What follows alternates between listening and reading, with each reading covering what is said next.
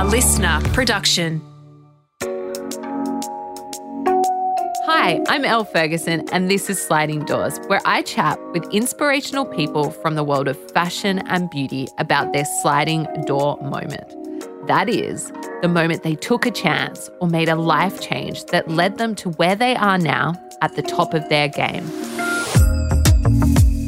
Having founded my own fashion and beauty brand, The Elle Effect, I know that succeeding in these industries isn't easy. So I'm inviting the people I admire most on the podcast to share their stories, insights, and tips for turning your passion into a career. Hi. Hi. How are you? Good. How are you? I like the Prada. Oh. On this episode, I chat to Erin Deering, entrepreneur and co-founder of Triangle. It's too cold to wear outside. Oh, just wear it inside and be fabulous. Yeah. Chuck it on now. Erin tells us about how she uprooted her life and moved to Hong Kong. She may or may not have lived on canned tuna. Then how Triangle became one of the most successful brands in Australia for swimwear, how she exited the business and what she is doing next. I love that you're doing it with those Bottega earrings on as well. Well, I have to. When you've got kids and you don't have a really active social life, I have to wear this stuff to go to the supermarket. This is actually the first time I've ever met Erin, but I fell in love with her swimwear when it first began, and I first began influencing when she sent me an orange polka dot bikini before the neoprene, but I knew there was some magic happening. This is exciting, isn't it? I know. Erin, I'm so excited to have you on this episode of Sliding Doors. Welcome. Thank you. I'm very, very excited. Yay. So I do something to my guests at the beginning of every podcast. Yes. It's called a Fast Five. Mm-hmm. So it's 5 really quick questions. And what I have learned, and I say this every episode, is that the quicker you answer, the more honest the answers are. Oh, so don't try not to think about them, okay? Okay. Okay. What was the last song you listened to? Oh, God. Pump It Up by Endor, because my 3-year-old is obsessed with it and makes us play it. So Loves it. amazing. Snacks, sweet or salty? Salty. An item you can't live without. Oh, God, I don't want to say this now because it sounds really vague, but anything Bottega, my Bottega bags. I love that. That should have said something way better, but no. That's what popped into my head. I would also just like to say to everybody that's listening, she's currently sitting here in a denim Prada shirt, so we may be kindred spirits. I'm loving it. I'm here for it. Okay, what's your guilty pleasure? Eating anything yum, especially in the last few years where we've been home so much. Yes, true. And lastly, what's the last photo on your phone? Oh God, what is it? I take screenshots, so it's probably it is. Oh no, it's a photo of the headphones that I needed for our podcast. That's so boring. But the last one of that's cool, because that's a terrible one, is me in some new Gucci platforms that I got, and I was sending it to a girlfriend. I love this. So that's better. There's a whole nother podcast I feel just about our shopping habits. I think we're very aligned in that one. We don't want to go on that tangent. I know, that would be fun though. That would be very entertaining. So, Erin, for people that don't know you, yes, would you be able to just kind of give us a little explanation of who you are and what you do? Yeah, sure. So I am, or was, the co-founder of Triangle Swimwear. So I started that business with my partner in 2012, and we had that business for 7 or 8 years. It's still going now, but I exited. And yeah, that's probably really the main thing of who I am, because that's really been a whole life in itself, that journey.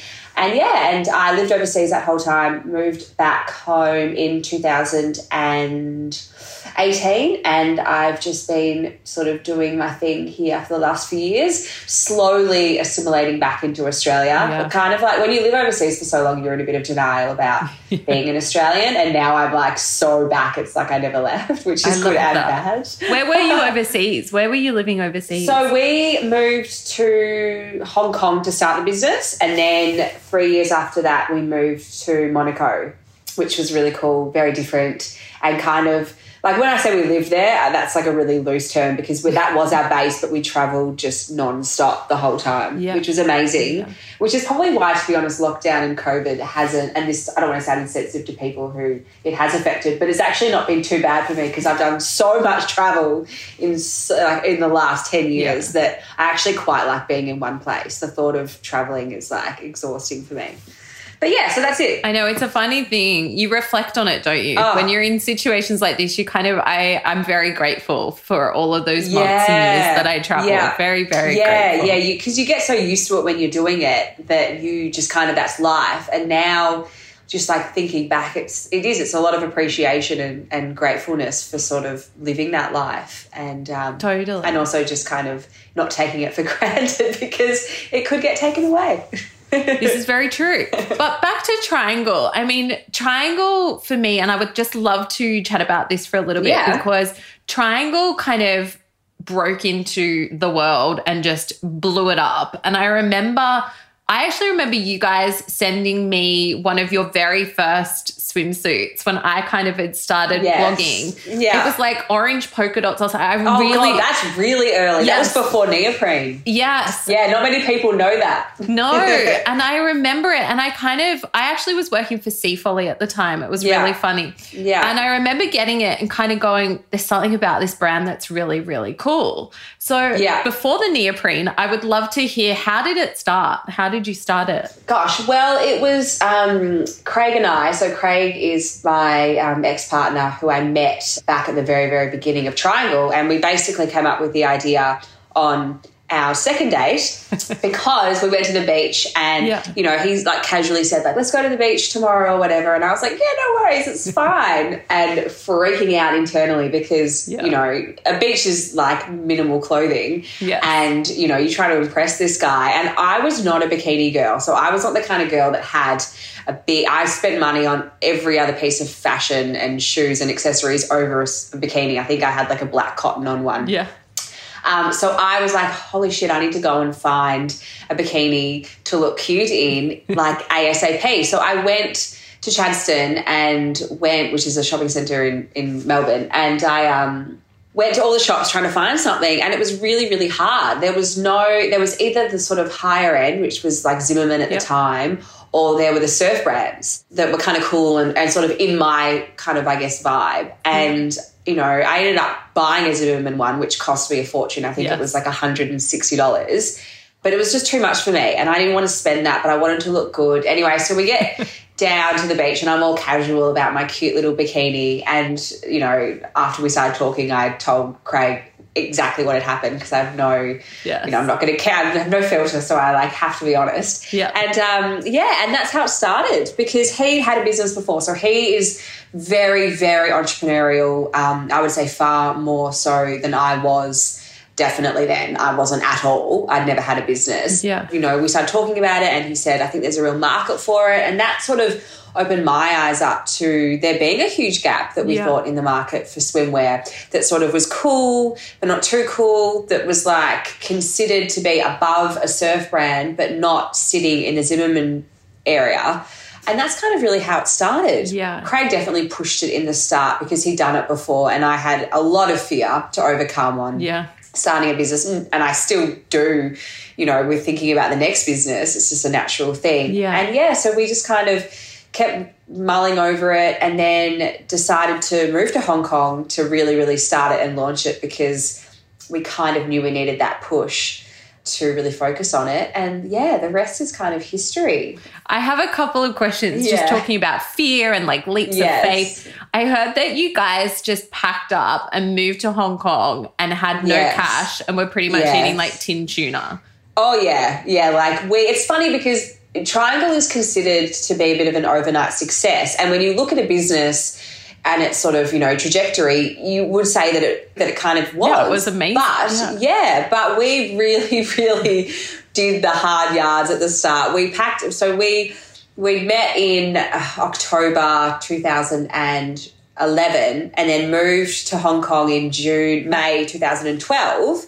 So we quit our jobs, we sold everything we had, which wasn't much, and we moved overseas and put, you know, all the money we had that we'd saved went into living there and setting up the business. So when it came to actually needing to launch the business and buy product to, and manufacture product, we had to ask for money from a few friends, and we really didn't have another option, which was terrifying, but also really what you need, or what we needed, and what I think a lot of people probably need to push you, because we couldn't give up. We couldn't go back to our jobs. We couldn't just park it. We didn't have another option. We couldn't even afford to return home because we'd run out of money. So we lived off canned soup and canned food for months, and we worked, we would work from we had a studio apartment that was the size of a sort of a normal bedroom in Australia, and we worked from there, and I would not even get out of bed some days, really. I would just pick up my laptop when I woke up and work, and then put it down when I needed to go to sleep.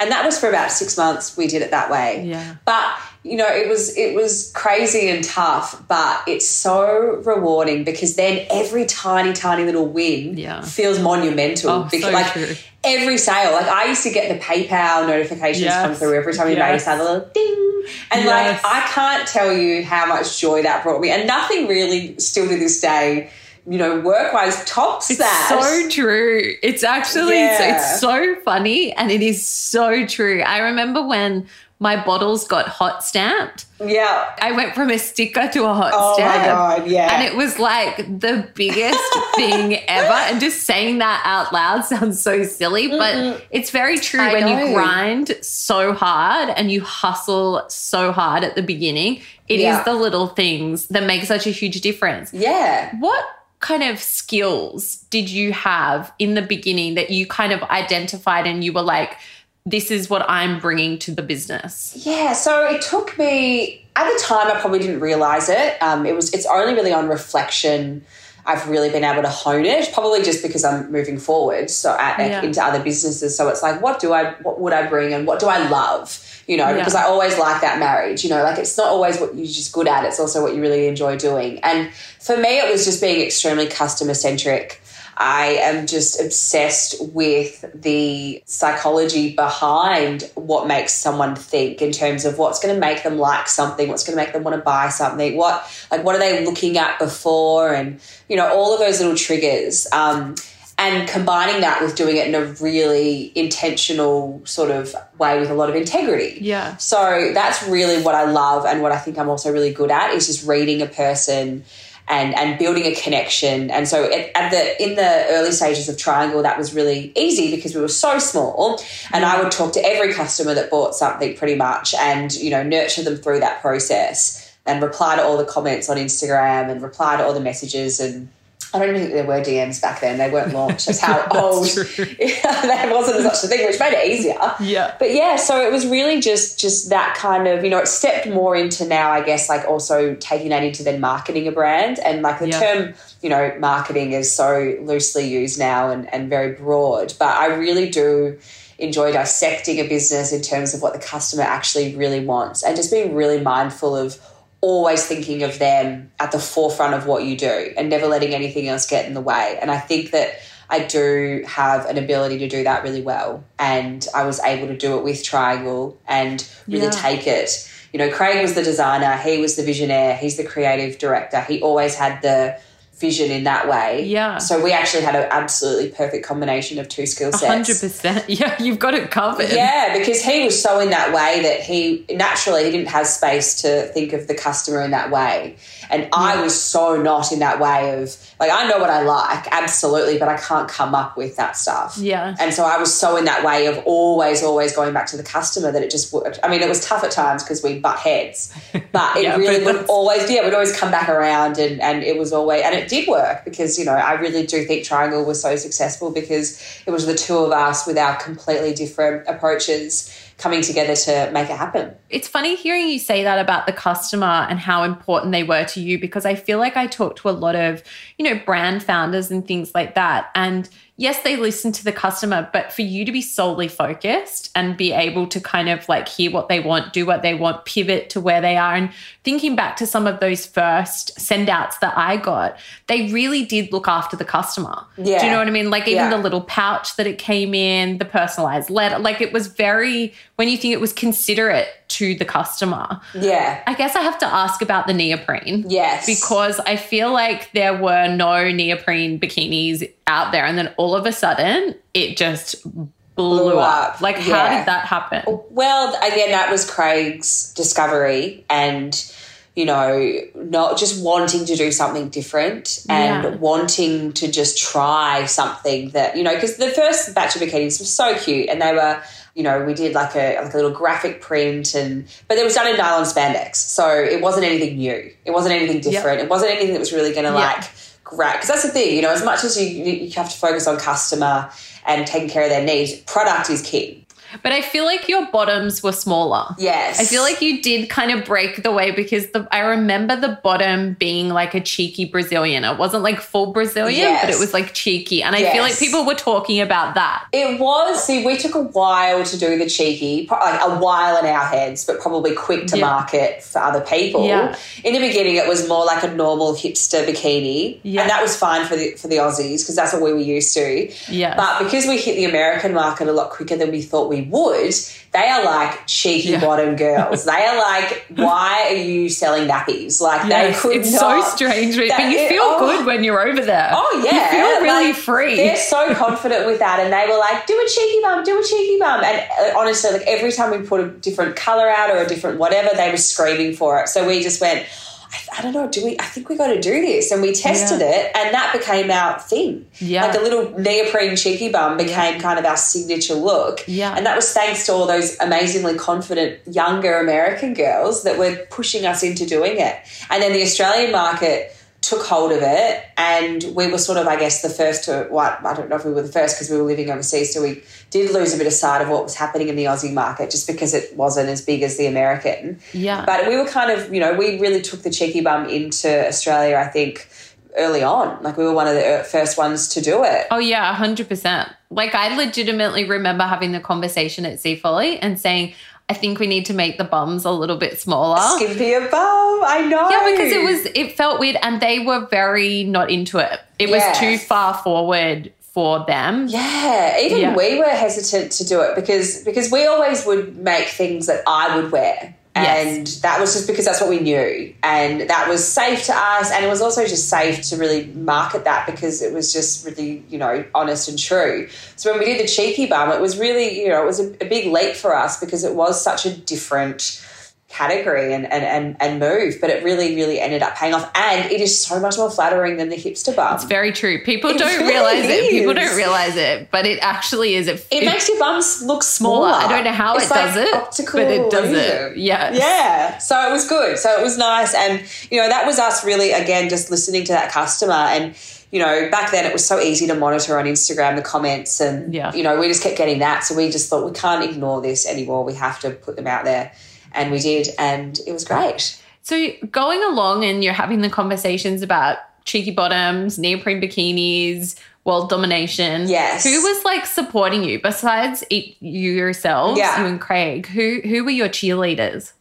It really was just the two of us, you know. We were paving such a new way for us and in that Instagram space, which was so new. Like we were really an early adopter of that platform. Yeah. We were really on our own, which, you know, in hindsight probably was pretty tough because, you know, when you had those like freak out moments, you didn't really have anyone to turn to that had done it before that kind of was able to sort of talk you through it. So there were a lot of like very late nights where Craig and I were just like freaking out about stuff and both getting really worked up about things. You know, obviously my family back home were a big support, but it also, you know, when we're off doing that and everyone back here was kind of still doing their own thing, it does become really isolating because you are on your own.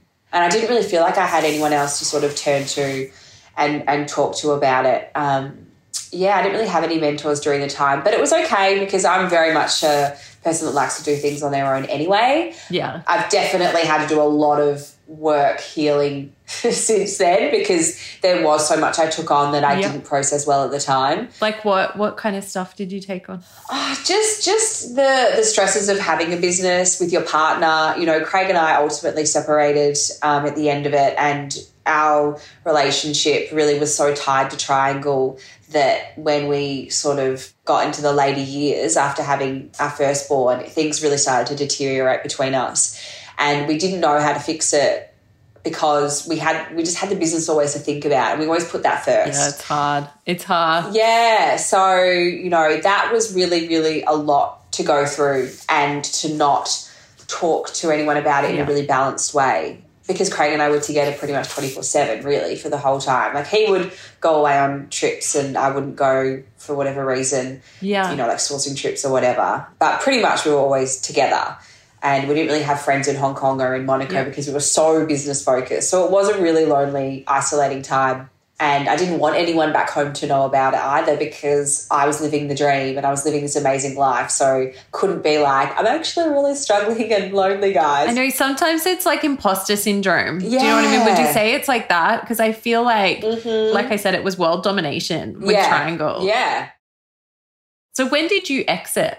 I exited in 2018. So we'd just had our second boy in November 2017. Craig and I had already separated just before then, but we professionally separated in March 2018. That's massive. That's huge. Yeah, it was a lot. It was really, really a lot to go through. And like, I consider myself a very strong person. Yeah. But the most strength I think I've found in the last few years is through vulnerability and being open. I understood strength back then to just mean bottle it up, keep it in, act brave, act tough, you're fine, you've got this. Yeah. And that's really not the best way to handle stuff. So it was a lot to deal with, and I think that 2018, that year was probably my lowest year.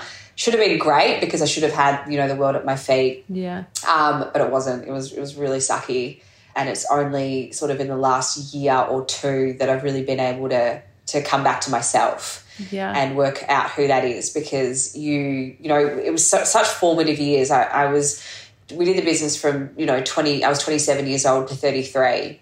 And that's pretty much like this 6-year kind of time that is you're really, really evolving who you are. And I just had a complete identity crisis during that time and following. So it's been a long process to get back to working out who I am. I love that in that you built a multi-million-dollar business, though. I know. Like, it's like some people have breakdowns and like all they can do is pretty much go to the shopping centre, and you built a multi-million-dollar business in that. It's quite extraordinary. It's amazing to be able to reflect on it. And I think, I hate to say the word journey, but it is a journey and you learn so much. And I mean, I would love to ask you about your sliding door moment and then chat about what's up next, because I feel like it's very amazing to actually be able to have such a candid conversation with somebody that's left a business. A lot of people are tied by NDAs and can't say anything. So it's really refreshing to actually be talking to somebody that, like,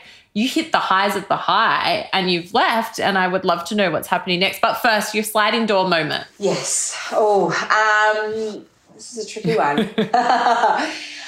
It'd have to be moving to Hong Kong. I mean, it would have to be that, because Triangle just wouldn't have happened, So definitely then, because that was just, there was no going back. There was no, and like we were, Craig and I are both very proud people. So we were never going to go back with our tail between our legs. We were going to make this business a success no matter what. I love that. I have to say, I still remember somebody telling me eating the tuna.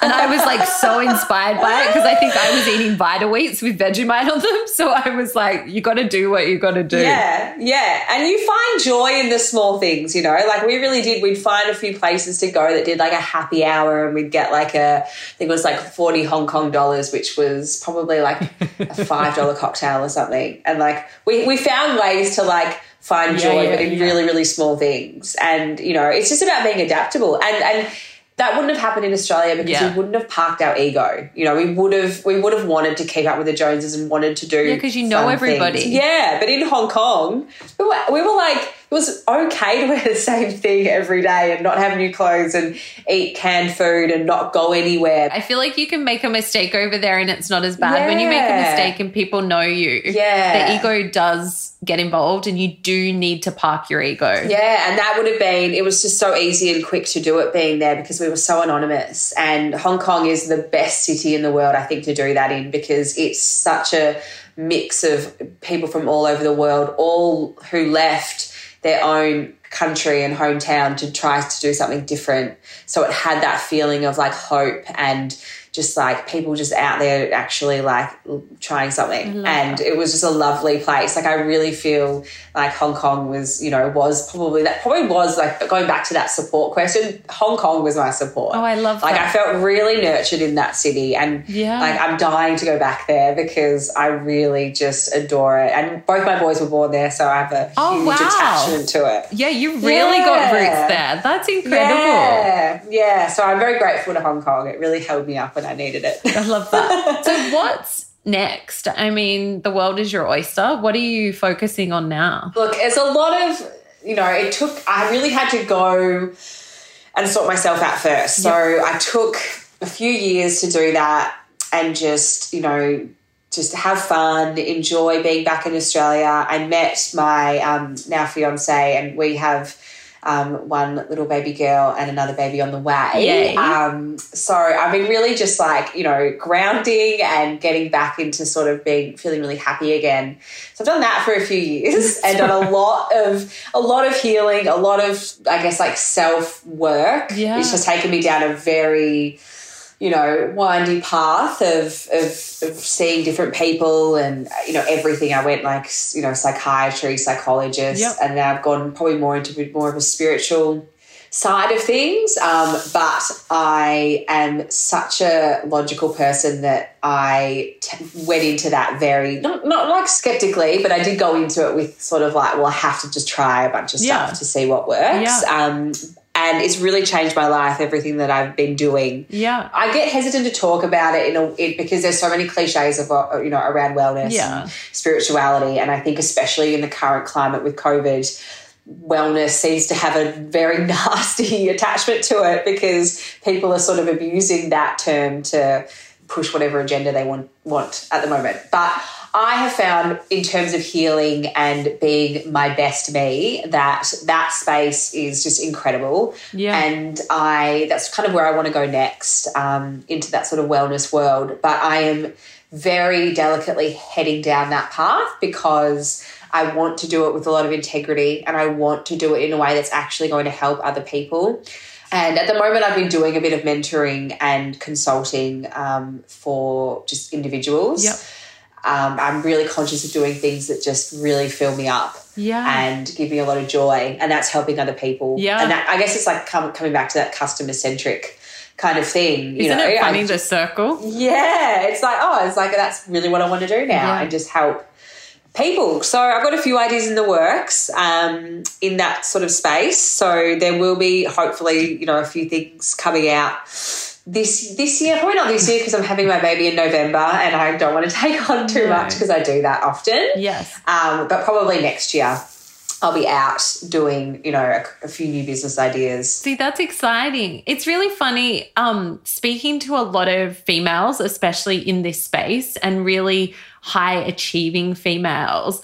Nearly every single one that I've spoken to has said that they've had to take some time and do some, like soul searching or healing to kind of get themselves back. I think there's a lot of pressure on women especially. Do you know what I mean? To, inverted commas, hustle, get it done, be the best of the best. And I mean, I was thinking about it before this interview with you. I was like, your sliding door moment, yes, Hong Kong and everything, but also departing that business. Oh, yeah, true. Because it identifies you. Yeah. Do you know what I mean? Like you were Erin from Triangle. Yeah. And it's really weird when you lose that part of you, Yeah, and there was a lot of sort of, I guess a lot of me that didn't want to let go of that as well because it was like I need to use that to get my foot in the door, or I need to use that to do this, instead of actually going, well, hang on, I have the skills and I have the passion to do all these things. Triangle doesn't define me.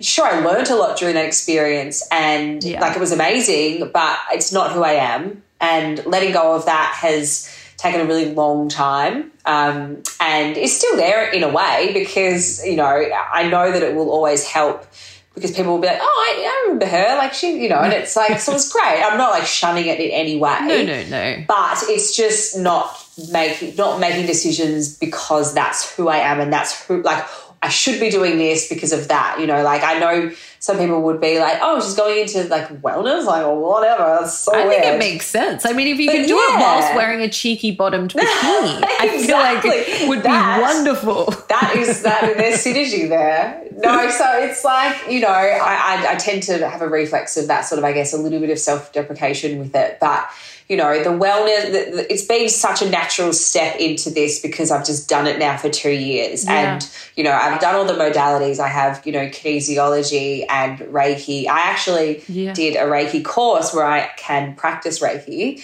which was an amazing experience. I don't plan on practicing it because it's a skill. But it's really amazing. Skill. And it's just, you know, like energy work is really powerful, and it actually is, you know, it gets tied up in this big sort of like woo-woo, crazy, like weird world, but it actually is really beneficial. It's been around for a very long time. And I'm all about trying to get people to just get into it a little bit. It doesn't have to be Reiki, but get into like mindfulness in whatever way suits them. And it's, you know, it's going to be different for everybody. Like I find meditating impossibly hard. I'm not the kind of person that sits here going, oh, I meditate every day. Like, absolutely not. It's funny because Steph Shep was on a couple of weeks ago, and she started Future Earth, which is all about sustainability and what we can do about our footprint. And when I was reading up on it, I was like, this is my kind of vibe, because I can still use an expensive eye cream, but then I can recycle. Do you know what I mean? Like it's finding that space in the middle that I really do think we all need to heal. Do you know what I mean? Everybody's got an issue. Yeah. Oh God. Yeah. We're not, if you even like, if they always say like, if you meet a healer or anyone that says that they're like healed, run as fast as you can in the other direction, because it doesn't exist. No one is fully healed. We're constantly healing. And we're constantly working on ourselves, but you can feel a lot better than you did yesterday if you continue to do the work and practice it. And for me, it's like simple stuff. Like, I know I need to exercise. I know you're the same. It's like, it's a mental thing for me. That's my meditation. You know? It's funny. I couldn't sit there and think about it, but I can run and I'm good. Yeah. And that's the thing. And it is different for everybody. And I think I'm really interested and really, really passionate about trying to bring those worlds kind of together. I mean, I don't want to have to, and this was the biggest thing for me, you know, I didn't want to have to suddenly stop wearing nice clothes and having nice things because I was in this world, and you don't have to. That's the thing. Sure, your desires might drop because there might be some unhealthy patterns there, which I definitely am working on myself at the moment. But, you know, it's like it doesn't have to be one or the other. And I think that's something that I'm really wanting to sort of bring out and work on. Yeah. But it just always does help. Like, I'm a completely different person to who I was a few years ago. Yeah. And I know that that's because of the work that I've done. So that's amazing. Yeah. I feel like there's two you. There's like Erin with Triangle, and now I feel like, they're the same person, but there's just two versions. It's interesting. Yeah. But for somebody that is wanting to go for it on their own, do it themselves, what advice would you give? Old and new Erin advice. Firstly, if you are someone that wants to start a business or, you know, go out on your own and do it, it's amazing. And, you know, you're already doing an incredible job thinking that way. Yeah. Think about what it is that you want to do and making sure that it has the right intention. Yeah. The intention of what you're doing, like the intention behind it, is going to be exposed. Yeah. And people are going to realize how directly linked that is to their success.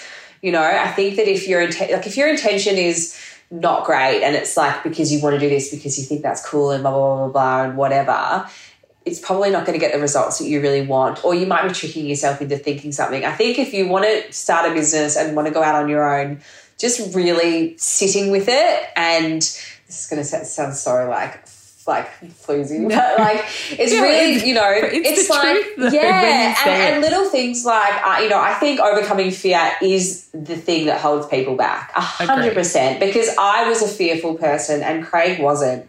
And I lived that sort of being with someone who didn't have fear, who pushed me into overcoming my fear and almost dragged me kicking and screaming, you know. Actually, no, I wanted to go to Hong Kong, but I pretty much wanted to leave as soon as we got there because it was scary and I was scared. Yeah. And I had to overcome that fear because he was fearless and I couldn't be left behind. So, you know, finding something to like help you overcome your fear, that's super, super important, because you do need to be fearless to have a business. You can't go into starting a business and go half in. Yeah. It's just not going to work. Like, it might take you to a certain point, but you're not going to get it to that level. It's only when you really overcome fear and push yourself and are terrified that you'll really feel it, and the energy will be like, you know, like it'll feed you, because you'll be not so much fed by fear, but you'll be fed by the empowerment that comes with actually overcoming that fear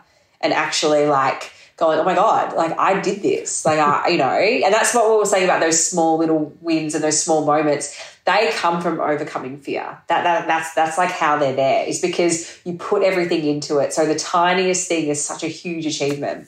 You 100% have to do something in this space. Like, if you don't, it's a disjustice to all of us. Like 100%. I know. Because you've lived it. You've lived it. You know what I mean? And you've come out of it. You're still smiling. You've got your light. You know, like you've got, because it is, I think you've hit the nail on the head. I get so many messages from people saying like, how do you do it? How do I do it? Yeah. And I think the fear thing is huge, and nobody can do it for you. Like I know you've said Craig pulled you. Yeah. But it's you. Yeah. You've got to get over it. And the thing is, when people say, how did you do it? It's like you want to say back to them, you know how. You know how. You know. You're just not doing it because you're scared that this, and this. Yeah, and they're the things that you can overcome. Like, you wouldn't be thinking to start a business if you didn't already know what you wanted to do. That's true. But you've got to overcome that hurdle to get there. And it's hard, and you probably need to outsource and do some whatever healing or little bits of work or whatever it is, to, even if you don't really believe in it, just do it to try and trick yourself into it. To give, like, I loved all this work in the start because I just got to sit down and talk about myself and have people talk to me about me. And I was like, this, and people would be like, you're amazing, your energy's this, and and I'd walk out of there like, I don't really care if that's bullshit, because I feel amazing. Like, I felt like I was special, and I still feel that. And I think everyone is. I think everyone's incredible, and we all have the ability to do amazing, incredible things. We just need to find ways to unlock that. And that is, I sound like Tony Robbins now. And I'm into it. Do you know what? There's a space for it. Like, if it happens after this, I'm taking a little bit of credit. But there's a space. There is a space for it, and you can do it with your Prada jacket on. I know. I can. That makes me really happy. You don't have to give it up. You don't have to give that stuff up. You know, I was like so worried that I'd have to like wear crystal like necklaces and like wear like hemp clothes. I literally was like, that was stopping me from doing it, because I had fear of of losing that part of my identity. And you don't have to. You can be all the things that you want to be and succeed, because you're just being true to yourself, you know. So. I love that. I think that's a perfect place to end this. Erin, thank you so much for joining us. I actually love the fact that I'm talking to somebody that's lived two really different lives and is in such a good place now. So I think so many people are going to take so much away from this episode. So thank you so much, Erin. Thank you, Elle. Thank you so much. Sliding Doors is hosted by me, Elle Ferguson, producer Tina Matalov, audio production by Darcy Thompson, executive producer Jennifer Goggin, and a special thanks to my manager Camille Toulouse for always being a fresh pair of ears on each episode.